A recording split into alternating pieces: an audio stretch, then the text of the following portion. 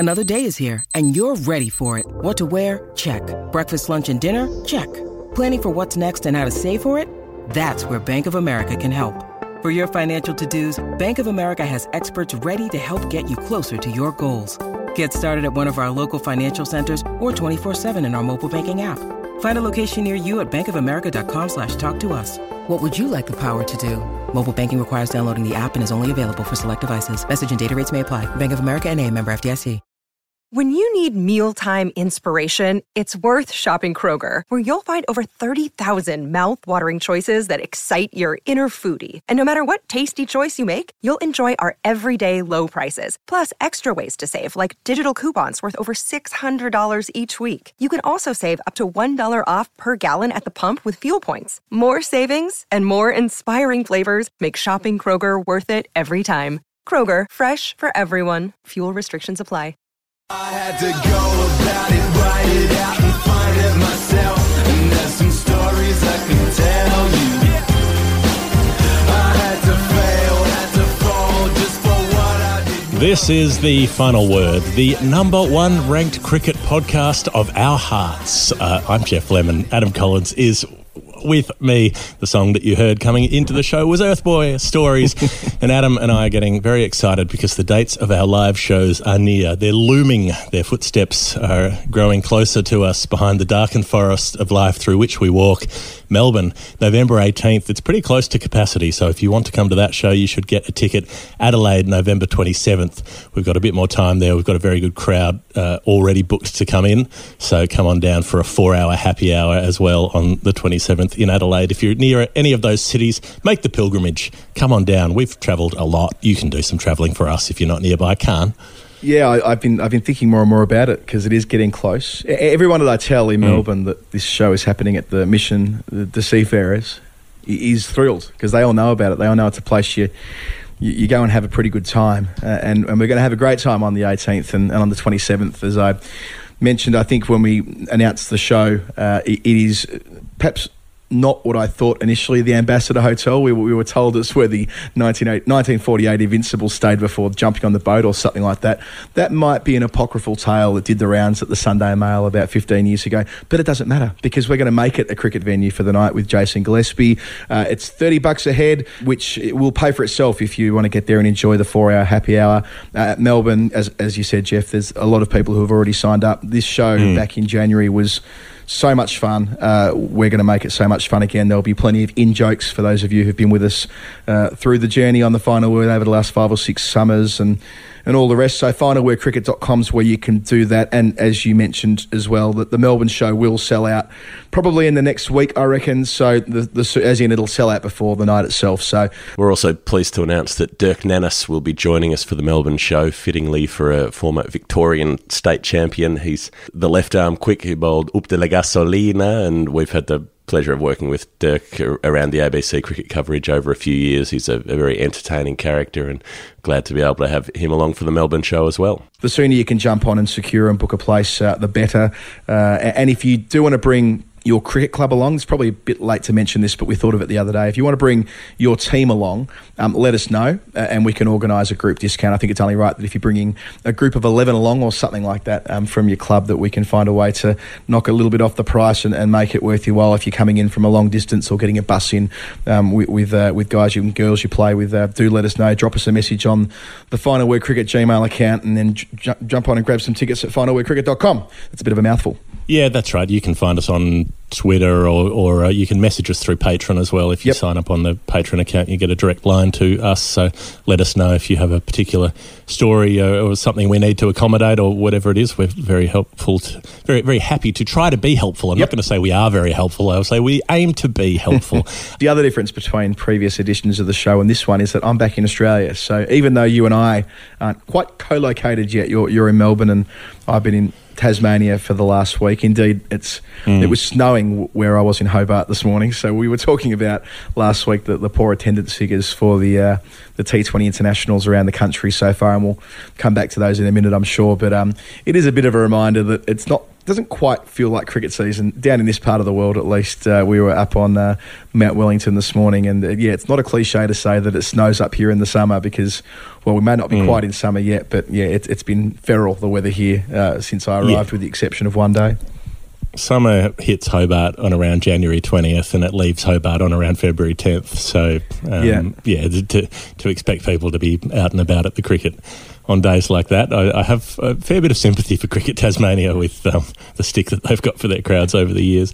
Nonetheless, so we've got those things. We're going to do a short little round of Nerd Pledge as well to get through a few of the numbers. We've had a couple of messages from people saying, have you lost my number? No, we haven't. We just have a lot to get through because they keep coming in and people love playing this game and we love playing it too. So we'll get to that. We'll get to the interview in the second half, but we've got a few cricketing subjects, quite a few, to try to churn through in the next half hour or so and not take our time with it. Australia, the men's team in the T20s, have been rolling along. They've smashed Pakistan twice, really, but didn't get the result in the first game because they got rained off 11 balls short of getting a result. You have to have 5 overs bowled before you can bring Duckworth-Lewis into play. Australia were comfortably in front with Aaron Finch clobbering 26 off an over from Mohammad Irfan, the 7-footer.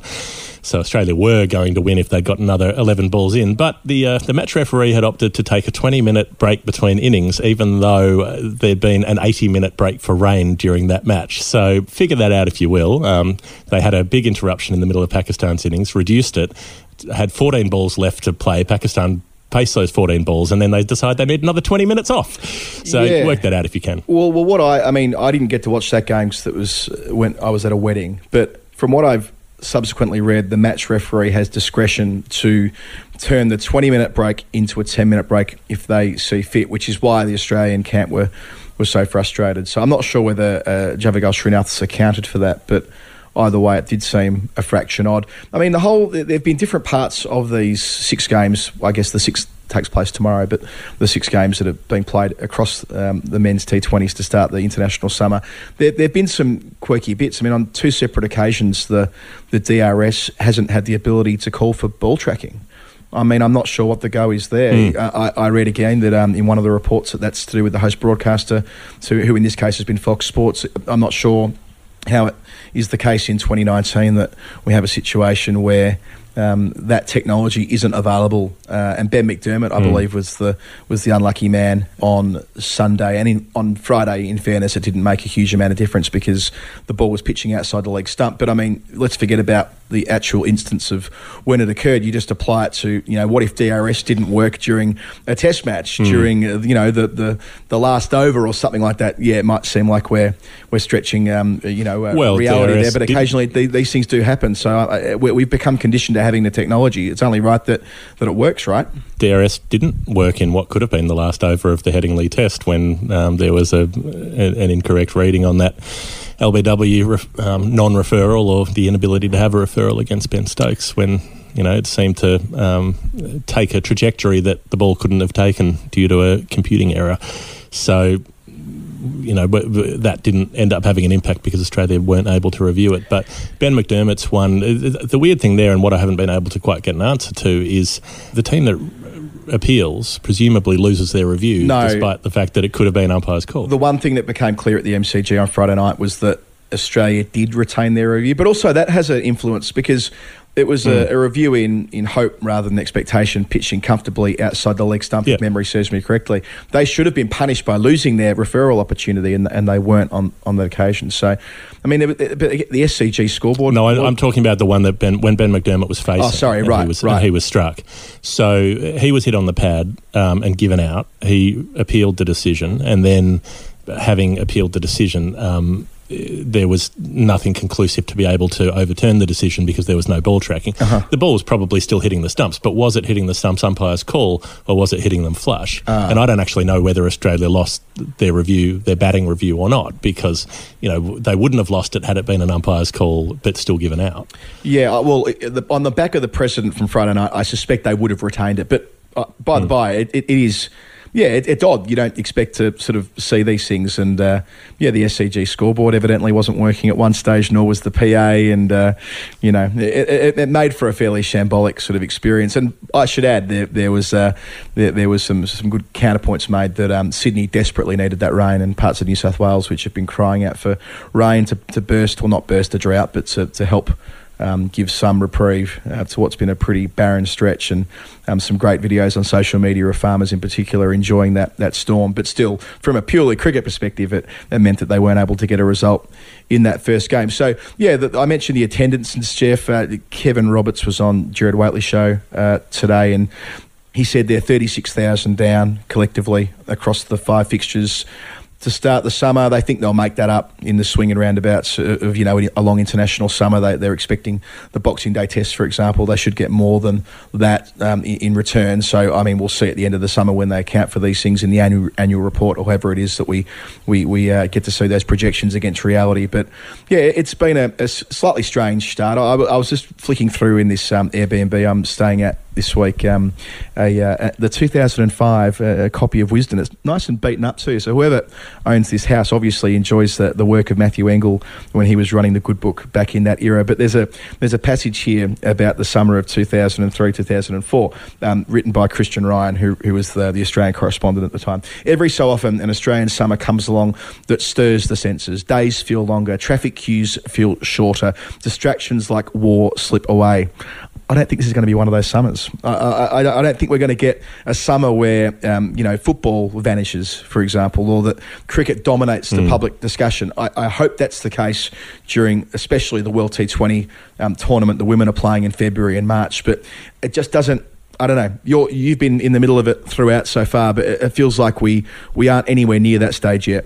Are you saying that, if Nat Fyfe goes to the beach on a particularly nice day, that might be leading the back page rather than, with a nice shirtless pic rather than whatever's happening at the Wackers or the New Perth Stadium? I think you might have observed this on Twitter, and you weren't the only one, that all the shots on television of players coming back to training, and as though that's really a story, professional athlete returns to job where they have to be professional athlete. That's more newsworthy at the moment, evidently, than cricket. So, that's disappointing, but also perhaps partially affected by the fact that we've just come off a really long winter campaign for the men with the Ashes and the World Cup. There might be a little bit of fatigue. But I guess a bit of a slow burn, but the good news is we have 5 test matches on the way. But also that I think fundamentally Australian audiences don't care that much about T20 internationals. Might if Australia wins a World Cup in the format, but as yet they're not really that excited by that format, and those games are on pay TV, which means they're not getting to a big audience. But Steve Smith did his bit the other night to try to get that to a wider audience. I remember we were discussing a few weeks ago whether Smith was the right option to be in that T20 side, which was a genuine question, but he's looked the part the couple of times when he's been called on, with a decent chase to get in the last couple of weeks, because I think what he did the other night that's exactly what he's there for when they're chasing a sort of mid-range target, lost a couple of wickets early, and he's able to be that steadying hand through the middle. You can crunch the numbers to the analysis in the way that Freddie Wild and CricViz and so on have done to say that he's not necessarily the player you want in your side if you're trying to make 220 or 230 and put a game miles beyond a really powerful batting opponent. But in a game where he was up against a very good bowling attack from Pakistan, they bowled well. It wasn't a case that they were taken apart, and yet they were still beaten comprehensively because his 80 runs that he made at a very good clip as well. Usually in the IPL he's going at about a strike rate of 120. I think he's been going at 135, 140 across the games, the internationals that he's played here, and his adaptability. There was the over against Muhammad Amir where he played 3 shots for 4 through the offside, all completely different strokes, all to decent balls, and he's just got these sort of elastic arms, and he's able to contort himself into positions and then have the pure hand-eye coordination to strike the ball despite his feet being nowhere near the line of it and find the gaps on the offside fence. So it was an extraordinary display. Yeah, you know what I think? It kind of showed that when we think of Smith in T20 cricket, we talk about being the glue or the middle overs player, or it's almost a derogatory way to interpret a player who is a once-in-a-generation talent. And sometimes when I think Steve Smith has been set a challenge. He feels determined to prove people wrong. Well, sorry, I'm not saying sometimes. He always feels that way. You get that sense whenever he's had a run of bad form. He's very determined character, and he would have read the speculation that he may not be part of the thinking for the World T20 in 12 months' time. He would have read that people didn't necessarily think that he was the right fit in the side, and there he goes and shows that he can be just as extravagant as AB de Villiers. I mean, some of those shots you talk about, the Mohamed Amir over, I saw a compilation of boundaries he struck in that game where they picked up some balls from Mohamed Irfan and Amir pitching in exactly the same spot on about fifth or sixth stump, and he was putting one over mid-wicket and one over third man. I mean, this is a guy who is uniquely talented in that respect, the way that he can manoeuvre the ball and get his hips around to where they need to be to make perfect contact. And I think that this was statement week for Steve Smith in the short form of the game, having not played a T20 international since the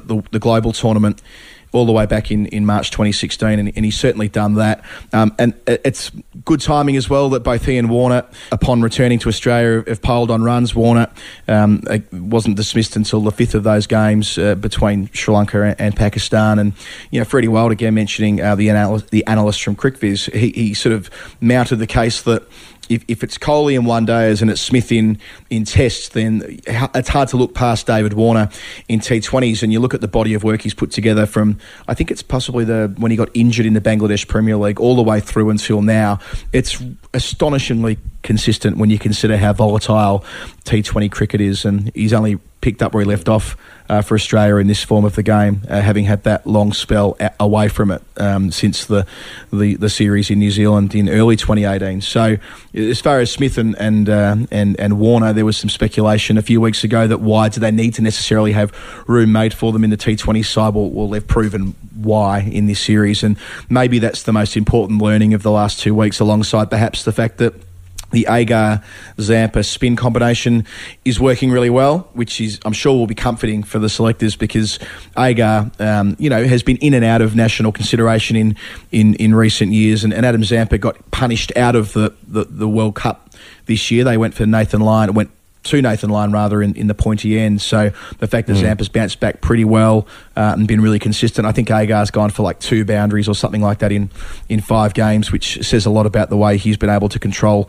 the game in the middle overs. So there's kind of a lot of ticks there, isn't there? The fast bowlers we already knew about. Perhaps the one thing from an Australian perspective that you'd like to see is Ashton Turner getting more of an opportunity, but it's a good problem to have that he's been stuck down there at number 6, not needing necessarily to finish innings. A couple of... Well, he's only batting at 5, actually. Oh, sorry, batting at 5, right. Turner's at 5 because Carey's at 6, Agar's at 7. So Turner's been at 5 and he hasn't been able to get a hit because, the top 3 have done the job every time. Well, yeah, so frustrating for him, and I'm sure they would have wanted to have seen him and given an opportunity on the bigger stage, but he'll have the big bash, and I'm sure when they play, they've got a lot of games between now and next October. I think there's 5 different bilateral series they're playing in around the world, so yes, it may have gone almost too well as far as he's concerned in the last couple of weeks, but that'll turn. Cricket always does. Glenn Maxwell missing from most of this series after that very quick half-century he made early on. He's on a mental health break. That news came through just after we hit record last week, so we didn't get to address it there, but it's something that, he's been commended for having the awareness to know that he needed to do that, but it's it's an unexpected thing. It's still an unusual thing in professional sport to see athletes actually make that decision to count themselves out. Yeah, I mean, it was, it kind of reinforces what do we know about mental health, about anyone's mental health. Why do we assume one thing to be true with a person that might give off this sort of cliche but depressive tendencies versus another? Because the first thing that everyone's mind jumped to was the ostentatious innings he played in Adelaide, and the way that he was so positive on the microphone at the Brisbane T20 the day before that he took some leave of absence. So, and we talked to Rob Smythe about this in the interview that's coming up later, but it's a timely reminder that we shouldn't assume anything about one's mental health, and hopefully Glenn is getting the time out of the game that he needs and the time away. I mean, it's been a fairly rugged 18 months for him in many respects from a cricketing perspective, and he always appears so resilient, but it must take a toll being one of the most one of the most scrutinised cricketers on the planet.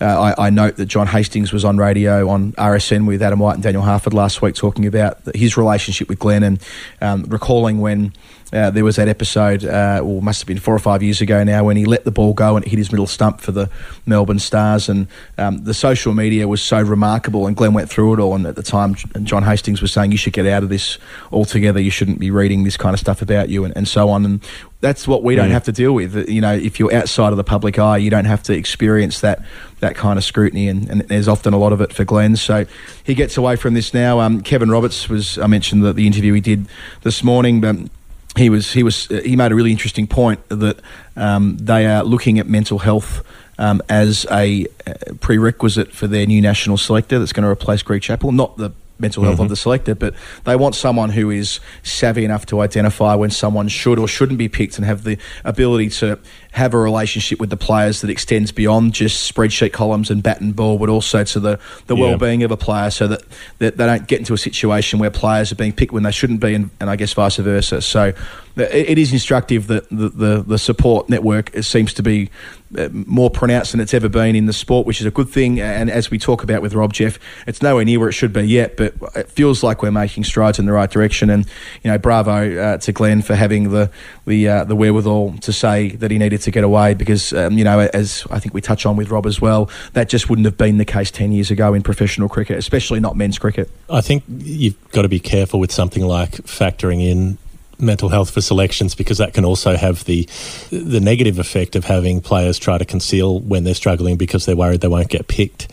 So, I mean, you come across that kind of thing in the military a lot, where there's a small amount of mandated psychological assessment, but it's basically pretty token, and a lot of men, especially in the military, won't admit that they're having any problems because it's likely to get them, to cost them assignments or potentially cost them, promotions, that sort of thing, because others around them aren't convinced that they're up to the job. So I think there's a potential double-edged sword there for that, factoring that in. Well, yeah, that's a fair response. I can see that as well. But the fact that that's even part of the conversation, we are looking at the well-being of these people in these highly pressurised positions, and that we're looking at making sure that their mental health is front and centre, and talking about that and making sure that's part of the conversation for those who are higher up is positive. And I'm sure there's a degree of risk associated with that, but better that than just disregarding it altogether. So I think with all of these different instances and experiences, as we learn and get more information, we do inch our way forward in getting to a better place.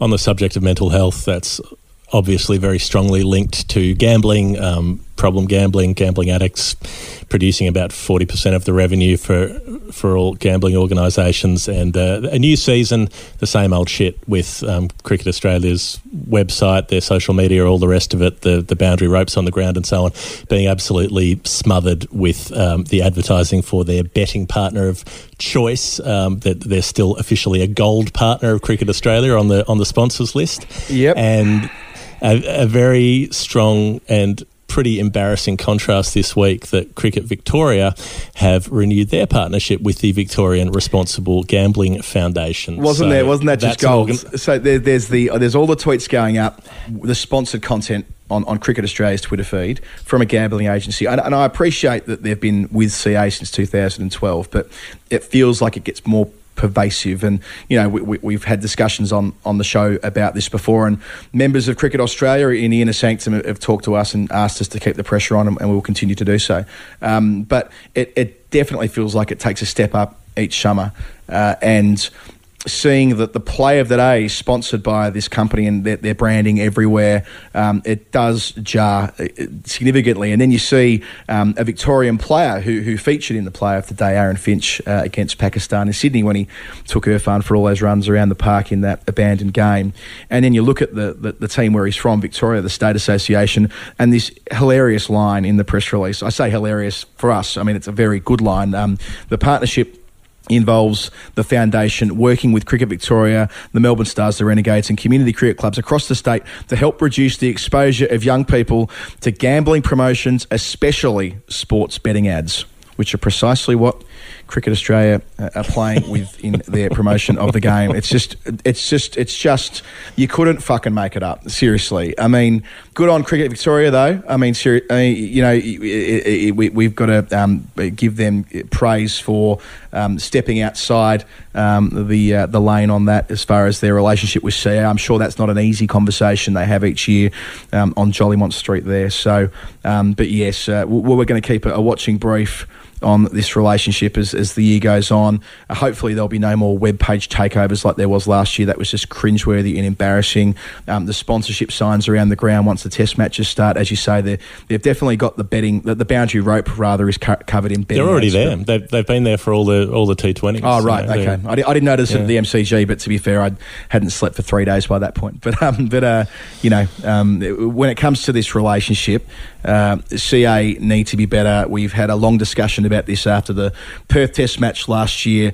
Cricket Australia are fundamentally publicly funded because they don't pay tax given their non-for-profit status, and yet they still elect to buddy up with a joint that they do not need to. They elect to. As Ed Cowan said on Twitter during the World Cup when this conversation was going on, it should be the easiest conversation an executive has when offered this kind of money. No, thank you. But for another summer, Cricket Australia said, yes, thank you. We'll make you a gold member. So shame on them for this. And as you say, Jeff, it does jar as well when we're talking about someone suffering from mental illness and taking some time away from cricket, that we know that problem gambling is one of the biggest drivers of mental illness. So it brings it all back into sharp focus.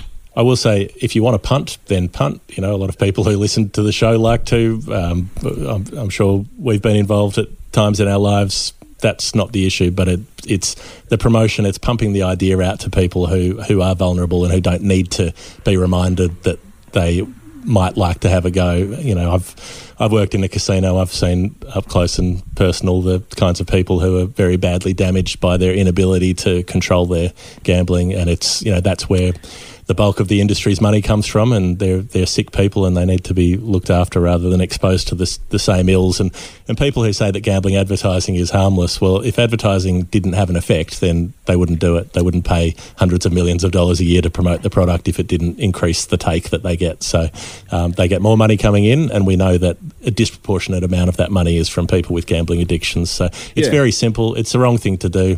Stay away from it. Well, that's right. I mean, not wowzers, not trying to say that not to punt if you don't want to. Do what you want to do. Like, everyone's got agency. People can do as they see fit. And I occasionally have a punt. It's not that I'm trying to be a Puritan. That's not the point. The point is that we know the influence on young and vulnerable people is profound when it comes to gambling advertising. A number of academic studies which have verified this point over a number of years. That's the problem. And secondly, that it's cricket. I mean, how exposed has cricket been to betting over the years? We talked about it on this show a week ago with reference to the ban that Shakib Al Hassan is now going to serve. Not that to suggest that Shakib was betting on games, but it all comes back to that broader point of betting money and cricket and the intersection between the two, and how damaging and pernicious that link has been over an extended period of time. So if any sport should be staying away from betting, it should be cricket. So Cricket Australia, and you know, I feel like we're repeating a conversation that we've had a few times, but we need to keep saying it. It's not as though there wouldn't be companies and organisations out there who would be willing to pick up the slack and be one of those gold members. It's a decision that CA are making. Because it's easier. It's because easy, you've got easy a company, money. You got a company coming to your door with a briefcase full of cash, asking you if you want it, and you don't have to go out and get it. So, you know, make the change. So that's an administrative problem for Cricket Australia. One administrative advance for Cricket Australia in the last week is that they've appointed Mel Jones to the board. I think I haven't spoken to you about it yet, but I'm pretty sure we both agree that's a fantastic appointment. She's the first woman appointed by a state association. She's extremely qualified. She's a qualified secondary school teacher. She's been involved in pathways and mentoring before she got into commentary. She's one of the most respected commentators in the game, having called just about everything in the world for the last 5 years. She's one of those few people who's respected basically, you know, worldwide for what she's done in cricket. So, you know, as you suggested, to me earlier, we won't be entirely objective because we already hold Mel in very high regard. But I think obviously the jury has to be out as to what she will do as a board member, and whether she can be an agent for positive change in the way that I hope she will be. Yeah, got a declared interest. Love Mel. Great person to work with, great person to socialise with. We have held her in such high regard. I remember first meeting her at a clinic in 1998, and after she returned from that Ashes series where she made a ton in that win for Australia. So known her for a long time, have a huge regard for her. I'm sure that she'll manage her own conflict elegantly, and that of course is that she's a commentator. Mark Taylor discussed how challenging it was for him being a director and a commentator side by side. Not all the time, but there were occasions when serving, I guess, two different masters in different ways can be complicated. But I trust that with all of Mel's experience as a director, she's done a lot of different jobs over the years, most notably at Bowls Australia and other jobs with the state government, which have required her to sit in as a director in different ways, and has been a commentator for a long period of time. And someone who's got such a respected voice in the sport, it's an outstanding person to have on there. What my first thought was, Jeff, was that, gee, they should just make her chair. I mean, and maybe that's a bit flippant on my part, but I'm like, she might be the fresh blood that you could get onto a board like that who could do wonders for its public image. I know that there has been significant turnover on the board since what happened at Cape Town, but yeah, I mean it's probably as there should have been. It's a slightly flippant and slightly, maybe there hasn't been enough turnover on the board. Yeah, maybe I'm being a little bit cheeky and all the rest of it, but I think that if Mel is on the board for a period of time, she'd be a logical person to take over as chair at some point. But thrilled to see that she's received this opportunity, and she's also, I should add, the first woman to be appointed by a state association. So she becomes the third woman on the board, but the other two women currently there are appointed through the independent process. She's on as a CV, a Cricket Victoria appointee. So that's another, I guess, small but important barrier to note along the way, having been cleared. Yeah, having three women on the board isn't necessarily a cause for celebration. You've got Michelle Tredenick and Jackie Hay, who were both on the board throughout the pay dispute that saw the entire playing group sacked, the period of time that was covered in the ethical review that said there'd been major failures at Cricket Australia. They've been consistent members of the board through a very ordinary period of that board. So it's not like they've done anything to avert those problems. But I suppose true equality is when women can do as bad a job as men and get promoted to the same positions of power. So that's one way of looking at it. The Sheffield Shield, we should have a quick chat about before we wrap up segment one, and a couple of other items on the agenda, but we should definitely talk about the Shield because it was a pretty interesting round, the penultimate round before the Test side will be selected for the Gabba on the 21st of November, not least the game that was played at the Gabba. Cameron Green, it was quite the game. An unbeaten 87 in the first innings for WA, batting down at number 8, and then coming in at 6 for 50 in the second dig when they were trying to somehow bat out a draw against the home side, and he goes on to make a maiden first-class ton, 121 not out. He picked up the wicket of Joe Burns. When he was bowling, of course, he picked up a first-class match figures of 9 for 42 last year. He's played through the pathway. I think he might have been captain of the Australian under-19s a couple of years ago. At least he was in the squad. I think he was the captain. The point being is that he may not quite be in the national conversation, but he did himself a lot of favours with a lot of people watching on the weekend. Yeah, look, it's pretty extraordinary to... doing what he did in the first innings, that 87 not out, had people pretty excited, but to follow it up when you're almost certainly going to lose the game and just bat for long enough that, they called it off 20 overs early because he'd pushed the lead out so far, 121 not out. I will note that most of the boundary hitting he did came from Mitch Swepson and Jack Wildermuth, the all-rounder. So it's not like he was taking down Queensland's best bowlers. I reckon up until he hit about 80, all of his boundaries had come off those two, and then he pulled Michael Neser for 6.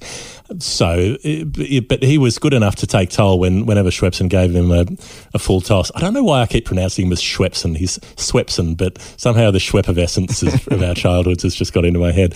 Anytime Swepson dished up a full toss or something like that, Green was good enough to hit it away and good enough to keep doing it. So, it's exciting, but you don't want to pile on the sort of early Shane Watson pressure and go, oh, look, fast bowler who can bat, new all-rounder, Keith Miller, all the rest of it, because that tends to ruin players. And you, Davo. Yeah, look, there's a bit of that, and the fact that Ben Stokes, of course, just did what Ben Stokes did during the Northern Summer means that I'm certain that sometime soon we're going to try and find a replacement for, well, not a replacement for, but someone who can play that role. And look, the fact that Marcus Stoinis made another 44 in the first dig, that's the third game in a row where he's made runs. Not huge runs, but made contributions. So keeping an eye on him, because he's done pretty well since he's been out of the Australian white ball setup, playing for WA.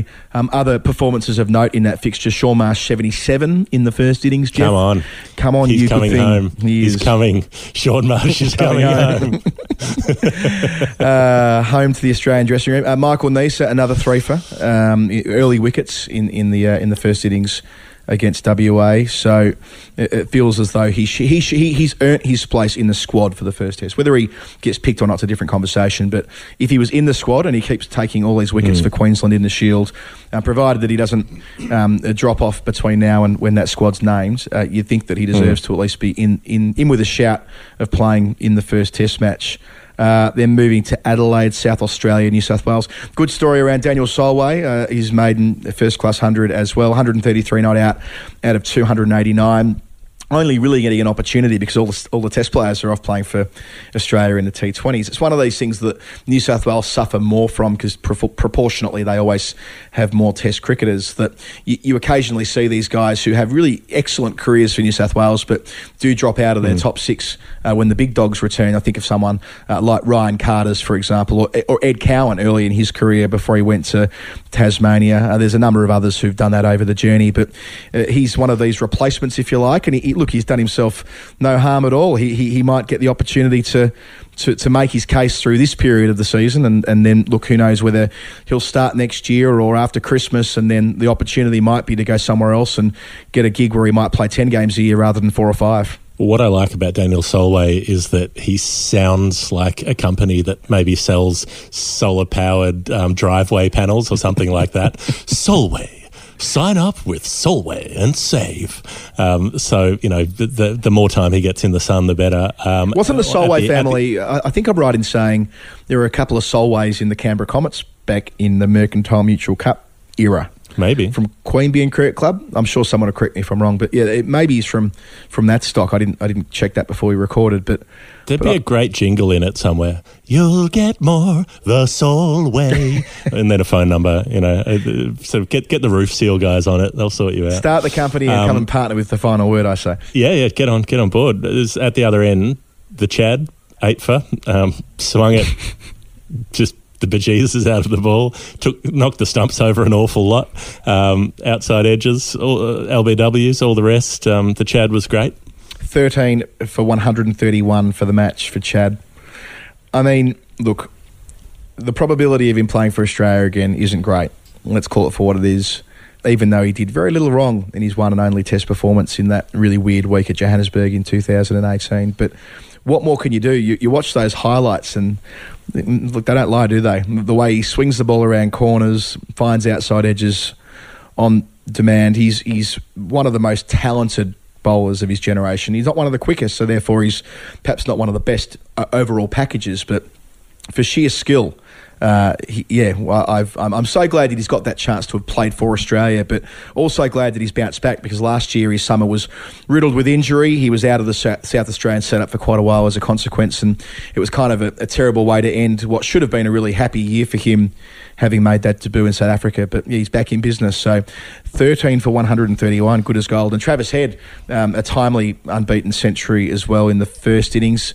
Head's a funny one, isn't he? Whether he'll be in that first test side, you think he probably will be, but until this week he hadn't made a massive score either, so he's no lock for it, so he did need runs. I think that answers the question though. Like, he makes that 100, that gives them the alibi to pick him. He's part of the long-term plan, so you need to get him into that side where you can. There's no there's no obvious superior candidate screaming for selection. Josh Hazlewood picked up 6 for 35. His best figures got South Australia to the win, regardless of Chad's and Trav's efforts. So, and Hazlewood himself was saying during the week, he is. He's a lock to get picked. So you're in a pretty good spot if.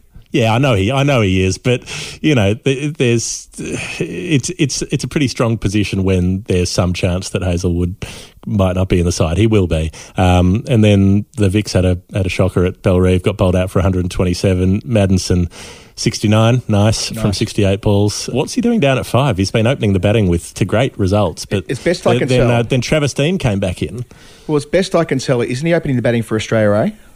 I think that when I read that squad when it was announced last week, the way I interpreted it was that Maddinson was going to open for Australia and, essentially given an opportunity to bash his way into the Test side for Brisbane. Unlikely. As an opener. Well, yeah, I mean, he's made 5 Shield hundreds for Victoria, I think I'm right in saying. Obviously went to the top of the list at the start of the season, made a double down at the Junction Oval. So it's almost, I mean...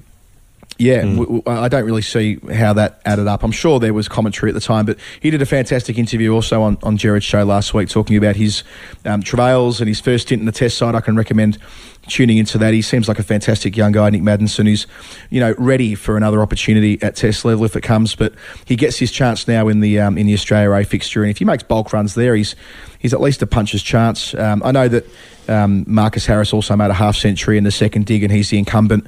Hanscom also made 50, but Victoria all out 237.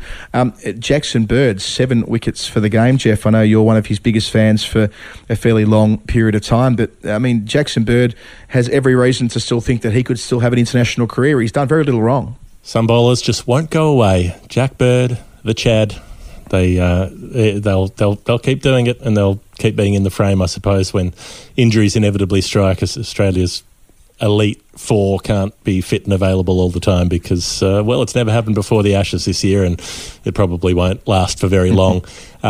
Just very quickly, England had a nightmare across in New Zealand where they needed about 42 off 30 balls, I think, with 8 wickets in hand in a T20 and contrived to lose that game.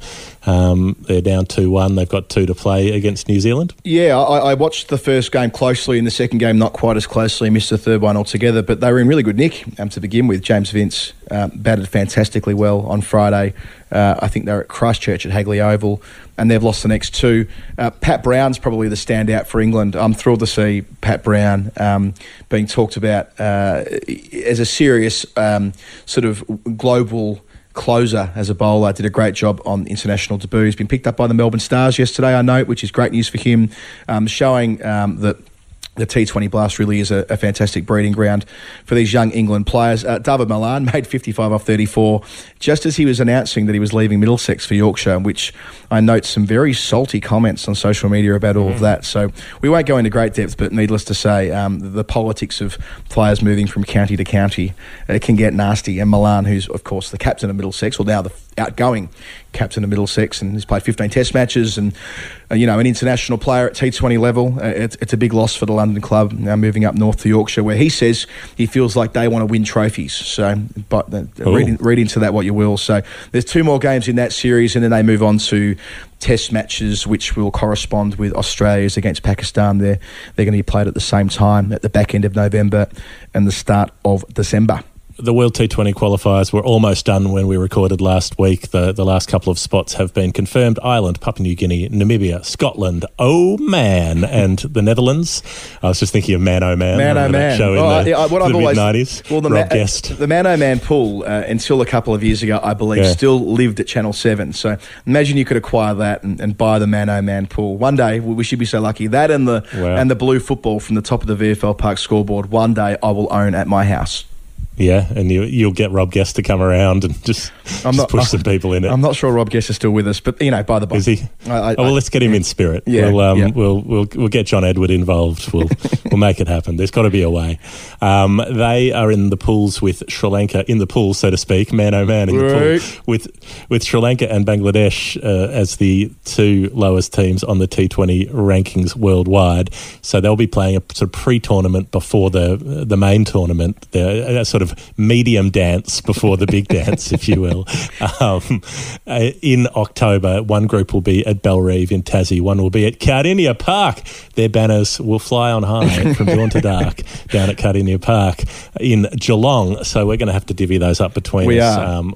I know Geelong like the back of my hand, so I'll be down there. I was going to say you can go to the Geelong League, you can go to the Lyric nightclub each night, and you can marvel at the Dermot Burton. Icon used to be a good one. The Dermot Burton mural on the wall there, you can enjoy that, and I'll stay here in Hobart. I can imagine if it was snowing in Hobart this morning in, nearing the middle of November, what's it going to be like on October the 18th playing at Bellerive? I'm looking forward to finding out. So I think Pool A is being played here and Pool B is being playing at the Cat Attack at Cardinia Park. So, and then those two of those teams will go through to the final 12, which will be the bigger of the dances. We missed that last week with our big dance critique. They haven't qualified for the dance at all, have they? They've qualified for the chance to go to the dance. Well, it's a sort of prelude to the big dance, I suppose. It depends. Maybe it's the big dance and the even bigger dance. How big are the dances? What's the biggest dance you can have? These are the kind of questions we need to answer. Why, in the episode last week, did I call it the big dance and this week it's the big dance? I don't know. I can't track any of this stuff. I've got no idea. Yeah, well the big dance. So I note that at Hagley Oval at Christchurch last week, they played Darude Sandstorm a couple of times in the middle of the afternoon in Christchurch. Not the place you'd normally expect to hear it. I'm sure that'll get a run in all the various dances at the World T20 next year. As it should. As I said, I'm pretty sure Chris Cairns had it for his music in about 2001 when New Zealand were playing at the MCG in an ODI. I'm pretty sure I remember that. A little unknown fact about Chris Cairns, he also had it played for him as he walked into the Crown Court in 2015. Yeah. They also that was his walk-in music. Yeah.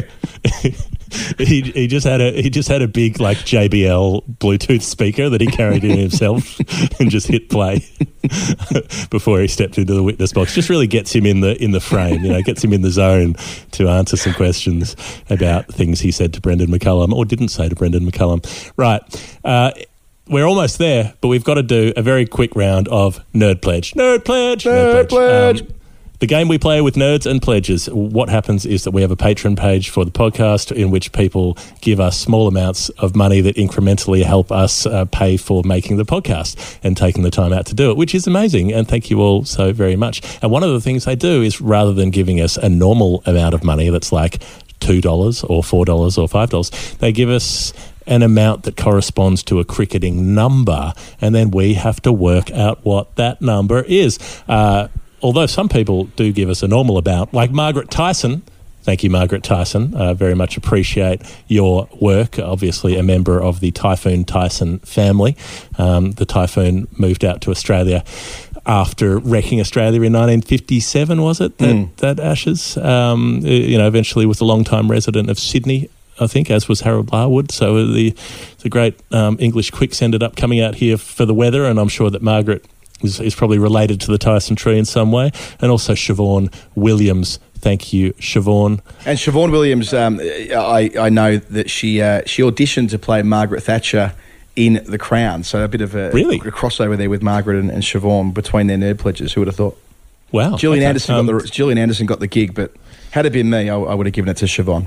Yeah, Siobhan, she put together... I thought the tape was amazing. I wasn't there with you, but I saw the tape. No, I was directing it, and it was just superb. I thought she did a creditable performance. So, but thanks for joining up, Siobhan. Right, the Nerd Pledge numbers. Matt McD, obviously involved with the burger franchise at some way, trying to keep it on the down low, but hasn't quite succeeded. Sorry, Matt. Matt McD has sent us in $1.81. $1.81. This jumped off the page at me. It's jumped off the page at you, and it hasn't quite jumped off the page at me. It's always a bit daunting when you say to me beforehand, no, the first one, you've got it, mate. You'll nail the first one. I haven't got it straight away. 181. Think about it. 181. It was the top of the tree for a long time. 181. Well, it's not. It's not a Bannerman-y sort of thing, because Bannerman didn't make 181. No. So when you say top of the tree, that's intuitively what I think. I think Gary Kirsten made it 181. No, it was 188, wasn't it? The 96 World Cup. I think it's top of the tree, 181. Before that, Viv Richards, 181. There you go. Viv 181 at Old Trafford During a previous World Cup. 1983, 1987. Oh God, this is quite bad. I'm mixing up my World Cups, but he made it at a World Cup, and I think it was at Manchester. I don't know where it was, but I just know that it was the highest score in one-day cricket for a very long time. Oh no, it must have been at Lords, mustn't it? Or is it just the highest one-day score at Lords was Viv Richards? We always see that banner draped across the artist formerly known as a Compton stand. Yeah, it probably is because there's always Marcus Trescothic's got the highest one for England, which is about 136, and I always think, like, come on, surely somebody can beat 136.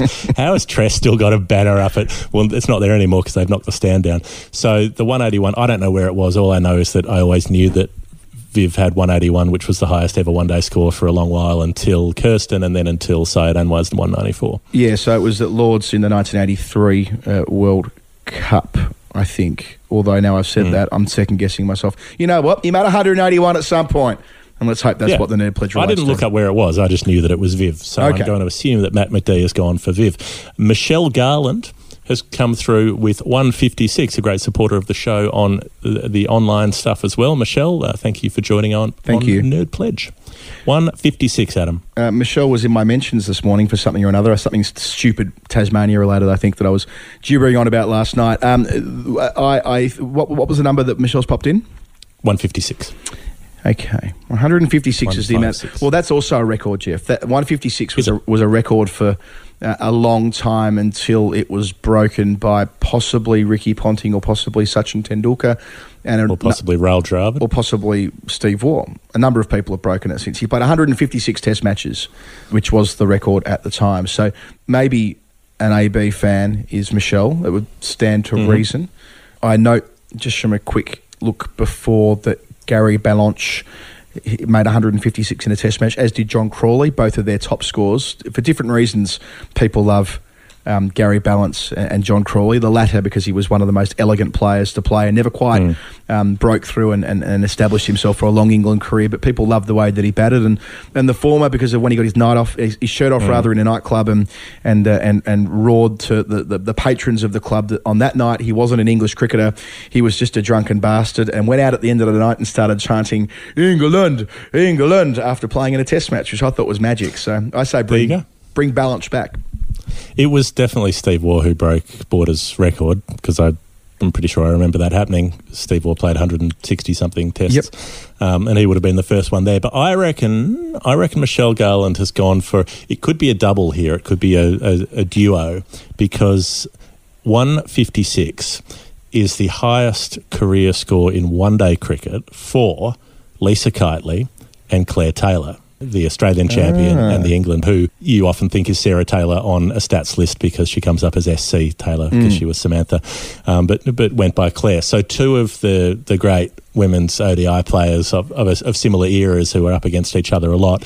In both cases, their highest career one-day score was 156. I've got to say, if you're going to do a compare the pair, I'm going to go with Taylor and Kiteley over Ballanche and Crawley. So. And Border. and better than Border as well. That's far neater. So, in any case, thank you so much. That's really kind. Karan Venter has signed up. Thank you, Karan. 131 is the number there. Thank you, Karan. Okay, so 131 was an Andy Zaltzman during the Ashes. So you told me you had something niche for this, so I'm bracing myself. Well, Zaltz was on Nerd Pledge with us a little while ago, and it's only right that we reflect on those that have been part of the process. He worked out that during the Leeds Test match, where Australia's top order was routed with the exception of David Warner, and the England side were all out for 67, of course. We know what happens later, but the first couple of days, wickets falling everywhere.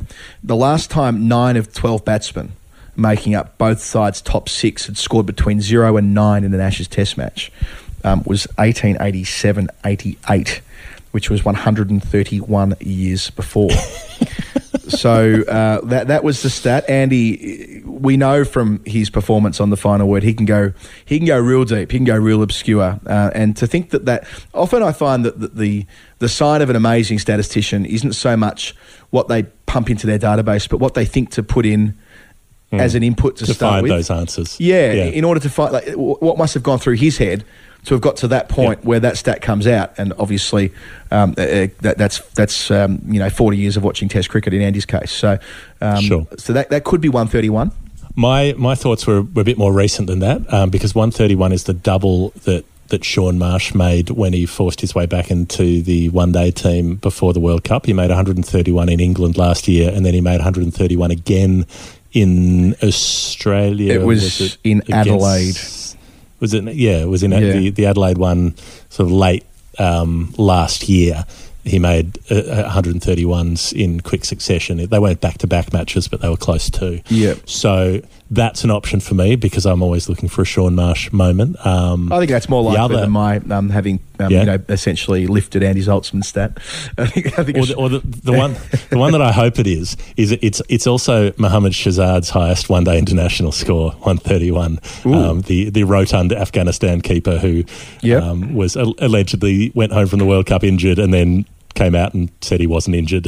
He'd somehow been sacked with a fair bit of subterfuge involved. So it was his highest ever ODI score, 131. Yeah, that's a worthy contender as well. We've got a few options there. Get back in touch and let us know what it was and whether we've got it close to the pin or it could be something completely different. The thing about numbers in the hundreds is that there are a lot of different options and they can be sometimes the hardest to work out. But still, it's great to have you on board. Yeah, plenty of candidates. We advise getting up into the 2s or 3s to be to have a bit more, or the 11s, the 12s, the 20-somethings. The rarefied air up there. That's where we might be better able to zero in on your number. Let's just do one more for today. Matt has signed up. Hello, Matt. Thank you. His pledge is 454. We've had quite a few sort of mid-400s recently. They've generally been partnerships or they've been Ponsford scores or so on, but this is neither of those. 454. What do you reckon, Adam? Yeah, I thought Ponsford initially. I thought that might have been a score that he made for Victoria, but I was wrong. He didn't make 454. The only thing I've really got to say about it is that it's Travis Head's test cap. So Matt may be a South Australian fan, maybe a Travis Head fan. Of course, Head has been discussed on the podcast today for his unbeaten 109 last week in the Sheffield Shield, so that would be a nice tie-in. But there's no other logical 454. Look, there may be something somewhere that we're missing. It wouldn't be the first time that we've missed an easy one. But 454, that's what I've got at the moment. What have you got? Anything going? I did a lot of digging in one-day international figures in this round for some reason because I just decided that that's where I wanted to look. Stuart Clark's best ODI figures, 454. Didn't play an awful lot of one-day cricket, Stuart Clark, but that was the best return that he pulled up. There's also a pair of pretty unlikely bowlers who picked up figures of 4 for 54 in a one-day international. Chris Gale and Sachin Tendulkar each took a 4 for 54 in a one-day international. I'm sure Sachin did, and I'm sure he got all 4 wickets bowling different types of deliveries. He probably bowled a left arm at the back of the hand at some stage there. It was part of that was his jam, wasn't it? In 50 over cricket, bowling an off break, then a leg break, then a flipper, then a googly, and all the rest. Yep. So that works as well. It might be a Sachin super fan that's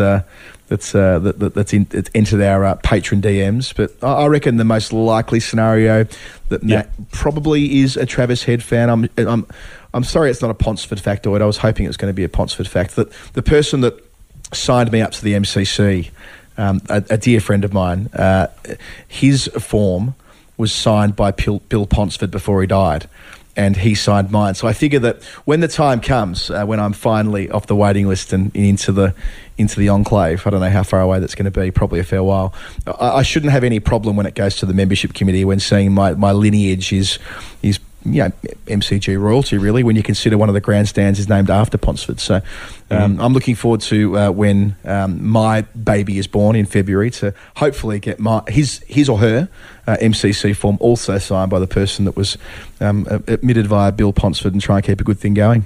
Why not? Why not indeed? Well, you go Travis Head, I'll go Stuart Clark, and we'll see who's right. Matt, let's call the whole thing off. That is enough Nerd Pledge for this week. If you want to play the game, go to patreon.com/thefinalword. It's spelt Patreon, or you can go to our website, which is finalwordcricket.com. You find the patron thing, and basically you just sign up with an amount per episode that you'd like to donate. You can set a monthly cap on that as well to make sure it doesn't ruin your finances. We do up to 4 episodes a month, sometimes less, and you can sign up for as long or as short as you would like to help us keep the podcast rolling. It has been the single thing that has made it so much more possible to keep doing the show on a much more regular basis this year, as opposed to the completely half-assed efforts that we did in years past when we might do like 6 or 8 episodes in a year completely sporadically. Yeah, well, look, just to reiterate that, when we first started the Patreon, it's when we made the pledge to go once a week, and look, the two things have married up really neatly, that we've been able to have a bit of consistency of purpose. I mean, the reality is by the time we research for, record, prepare, edit, pump out this show, it works out to be a couple of days a week, really, when we're doing it in a fair income way, which we really have been trying to do. And the fact that Patreon and Nerd Pledge has been there throughout 2019 has made it actually viable. Part of the reason why we were so sporadic historically was that you had to prioritise other bits of work. Well, this is work as well. We want it to be the thing we do best and do most often, and that's possible because people have been so generous about the final word. So thank you so much. One last thing before we go, Adam. Now, do not fear, Sat Phone Shop will be back. They're going to get involved in the live shows where there will be Sat Phone adjacent content available to you Sat Phone freaks out there. I know that the people have been enjoying our slightly acid jazz takes on satellite phone technology. But we have a new partner we need to announce this week, Adam. Future Talent. We do. Look, I've known a lot about Future Talent for 10 years because one of my best friends, indeed my oldest friend in the world, is the man who started it, Heath Evans. And Heath's done a great job building this company. And he said, you know what, love the final word, love what you guys are doing, love to get involved with you. And here we are. For the next few months, we're going to be talking a lot about sports cards on the final word. So I'm going to go through, Jeff, just to give a sense of where they fit in, what they do and how they do it, and explain the offer. And I'm going to tell you all about it. So I'm going to educate you, Jeff, at the same time that I'm going to educate the audience. How's that sound? Oh, bring it on. I love an education. Okay, let's go. So Future Talent, they were founded in Melbourne by a couple of sports fanatics, and now they've created over 200,000 custom cards for clubs across Australia. So what you do is you create your own sports card with your name, your photo, your team. It's designed in minutes. It's delivered in days. As low as $1 per card is what it works out to be. It's a great gift for basically presentation night. So a few years ago, back when I was working in a conventional job, I got everyone in my office, when they were leaving the office, there was a bulk group of people leaving at the same time. I got them all football cards made up in their name, and it was a great sort of Christmas party trick to pull, as it were. So it doesn't just extend to sport, it can be corporate as well, but it's a good thing to do. Would I be right in thinking that you can, if you, for instance, have a hilarious nickname for a friend or colleague, you could have that put on the card? Can they do it in the sort of 80s style with the inverted commas where they're like Gary, open commas, Superman, close commas, Ablett, that kind of thing? I'm going to insist on that for the cards that we have for our live show. So there's going to be some cards made up of you and I for the show in Melbourne on the... Well, you know, you don't use my nickname. Most people don't use my Christian name. You know, different strokes for different you-know-whats. But the cards as they're made up, they work really well with trophy nights or recognising achievements of players rather than just the few stars who win a trophy. I'm not sure what it was like for you playing junior sport, Jeff, but some people always get the trophy, always get the best and fairest. But when you're giving these cards out, it's a way of recognising... If by that you mean smoking, they didn't actually hand out awards for that. But... Yes, yeah. I did not attend a lot of training or matches. Yeah, there was the best and fairest, the runner-up best and fairest, the most consistent, and the best lung capacity goes to Jeff Lemon from for winning that award. So, look, how many whipped cream charges could you down at one go? So they're great mementos. I've seen them firsthand. They're absolutely brilliant. They're printed on premium printing stock using fantastic technology. They look exactly the same way, essentially, that you get out of the packet when you buy footy cards. And I know that growing up for us, collecting the set was such a big part of both of our childhoods.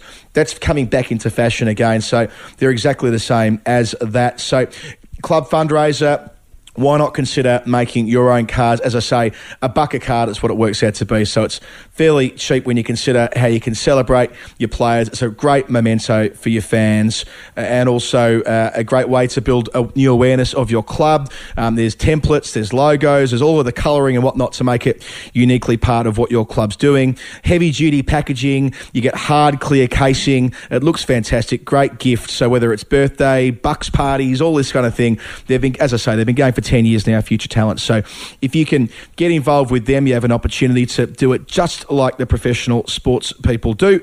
And helpfully, we've got a deal going with them at the moment. So if you are listening to The Final Word and I've managed to persuade you over the last few minutes that getting involved with Future Talent is something that you might want to do, just punch in Final Word Cricket to the offer code, which you'll see on the website there, and you'll get 15% off. So a great time to get involved with Future Talent. futuretalent.com.au is where you need to go. Very straightforward URL. Go on there, go through the interface, put your order in, and 15% off.